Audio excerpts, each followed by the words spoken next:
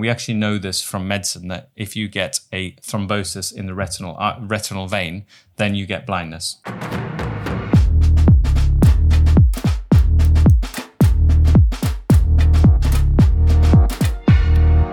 Welcome to the Aesthetics Mastery Show. I'm Dr. Tim Pearce. Hi, I'm Miranda Pearce. And today we're talking about venous occlusion. What happens when you get filler into a vein? How do you diagnose it? And what should we do about it? Okay, so how does this differ from what we normally talk about, which is VO in an artery?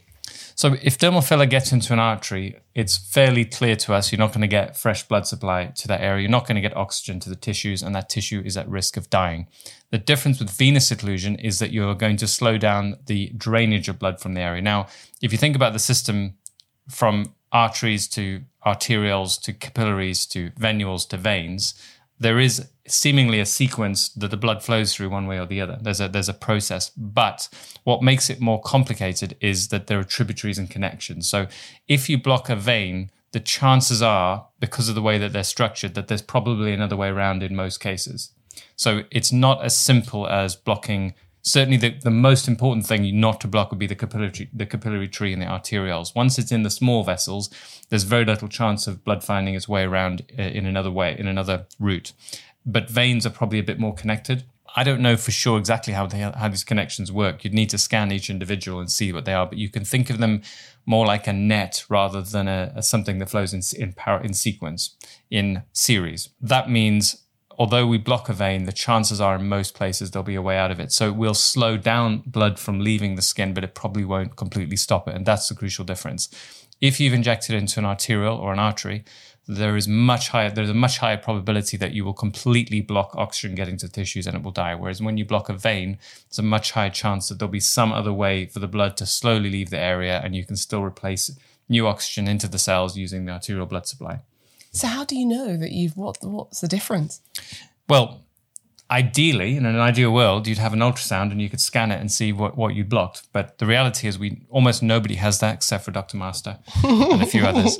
And what we end up doing is trying to make a decision based on the clinical picture. So if you think about what might happen if you block a vein, now you can all do this on yourselves. You can literally push a vein on your arm and block it and see what happens. The first thing that happens is that vein tends to become a bit more engorged. So it's no longer draining the blood as quickly, and therefore the tissue that is supplied by that vein may also become slightly more engorged. So you'd expect to see maybe a slightly darker color to the tissue, a little bit of swelling, maybe a bit of bogginess, and delayed capillary refill if it was a significant vein. But that's probably about it. I think complete zero capillary refill is very unlikely with blocking a vein. How is this likely to occur? Like where in the face are we likely to block a vein, not an artery? Well, anywhere. But veins are a little bit more superficial in most cases. You've got your bigger veins, your facial vein, which would be easier to hit, probably most often structuring, injecting the cheek, for example. So it runs down here. You may inject that. Then you get puffiness, bogginess, swelling in that part of the face that it drains. So they can be hit absolutely anywhere. I mean, there are, obviously, we all know this about the face, there are blood vessels everywhere. So there isn't a safe place where you don't have to worry about it. The key thing would be they're usually a little bit more superficial than the arteries, and nowhere's 100% safe. The thing that protects you most often is usually when you inject filler into a vein, probably it flows off somewhere else, and that can cause problems, but they're much rarer. What problems could it cause? There are a couple of case studies of people picking up pulmonary emboli from injecting filler. Now, thankfully, most of these from a non-surgical perspective, these are not dermal fillers. As far as I'm aware, I have not come across a case report of dermal filler being causing a pulmonary embolism, but the same procedure carried out with fat transfer. I know of one case through the middle temporal vein that seemed to cause a pulmonary embolism in a patient. So that enough product was injected. If you think about the flow of where the veins are taking blood to, they take blood back to the lungs. So if you inject filler into a vein, the filler will flow down the vascular tree into the lungs and then be filtered out by the lungs. Now, if that's big enough, then you get a pulmonary emboli. I think small amounts, like 0.05 of a mil, probably no one ever notices, and that probably happens all the time.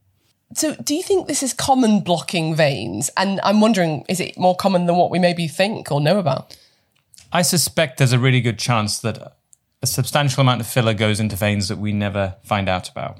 And the reason for that being that if you put a little bit into a vein, probably what happens to most of it is it gets washed into the systemic circulation, as I said before, it's filtered out by the lungs, and you get zero side effects from it. You may get a bruise, but that's it.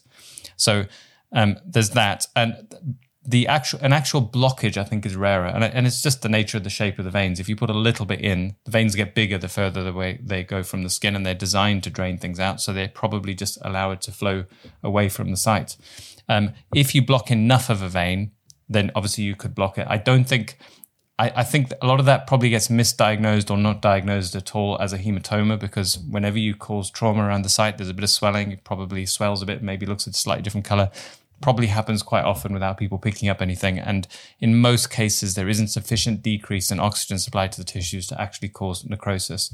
That's what I suspect. But as I said, it's a very, very hard thing to know for sure, because it's really hard to know exactly where filler is placed and to correlate each clinical sign and symptom with placement of the filler. The control for that variable.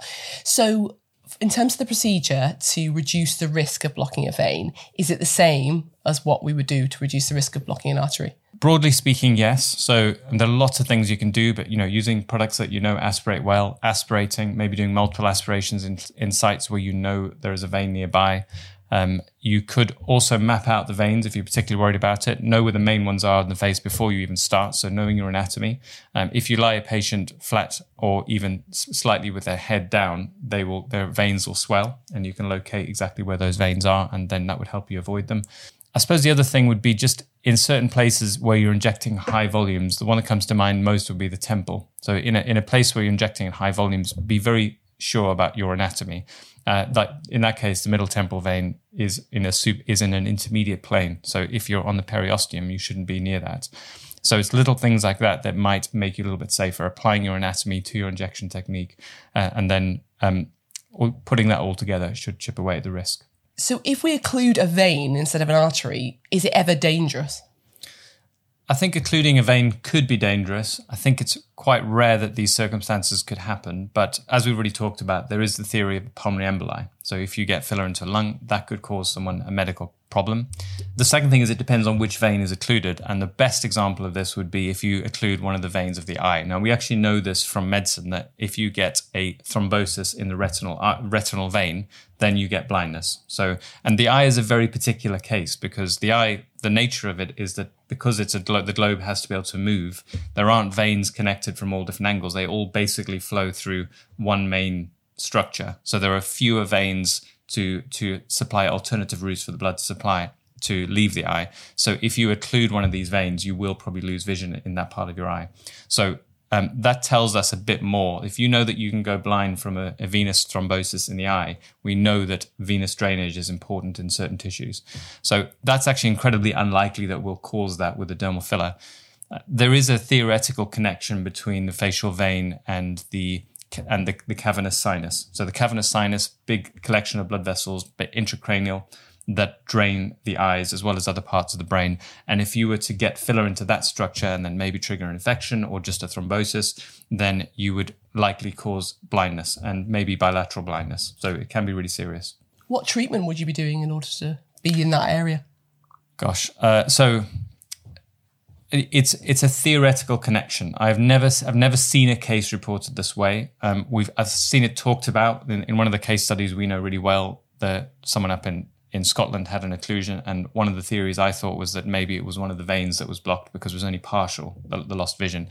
So we don't know for sure. Nothing showed up on an MRI scan, but basically anywhere around the eye, anywhere where there's drainage, you could have a connection. I just don't think it's that likely. I suspect mostly if you're injecting into a vein, the veins tend to be drawing blood away from the area rather than intracranially. You'd have to be in the same place for quite a long time, injecting in quite high volume for it to make its way all there. Probably noses might be another risk. I've seen it discussed as a possible cause of partial blindness caused by non-surgical rhinoplasty using Volbella. So that's a very thin product. There are it doesn't matter what the product is, to be honest. The fact that it's very low viscosity might allow it to permeate further into structures and cause more injuries that are basically deeper into the head.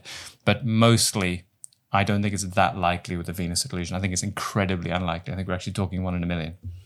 So if you did cause venous occlusion, how would you manage it?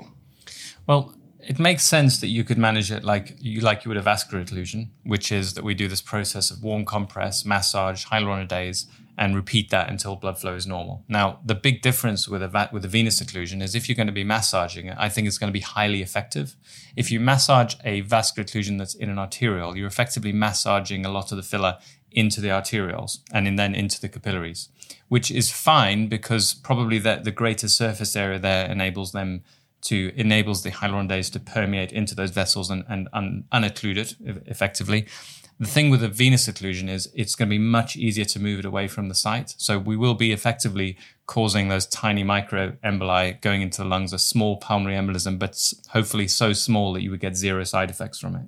Now, think about that. That's quite important. Mostly with a pulmonary embolism, we're talking very big blood clots that cause clinical symptoms. So 0.25 mils of dermal filler is probably not going to cause a problem. Now, I have no evidence for that because it's never been researched. It's very hard to prove.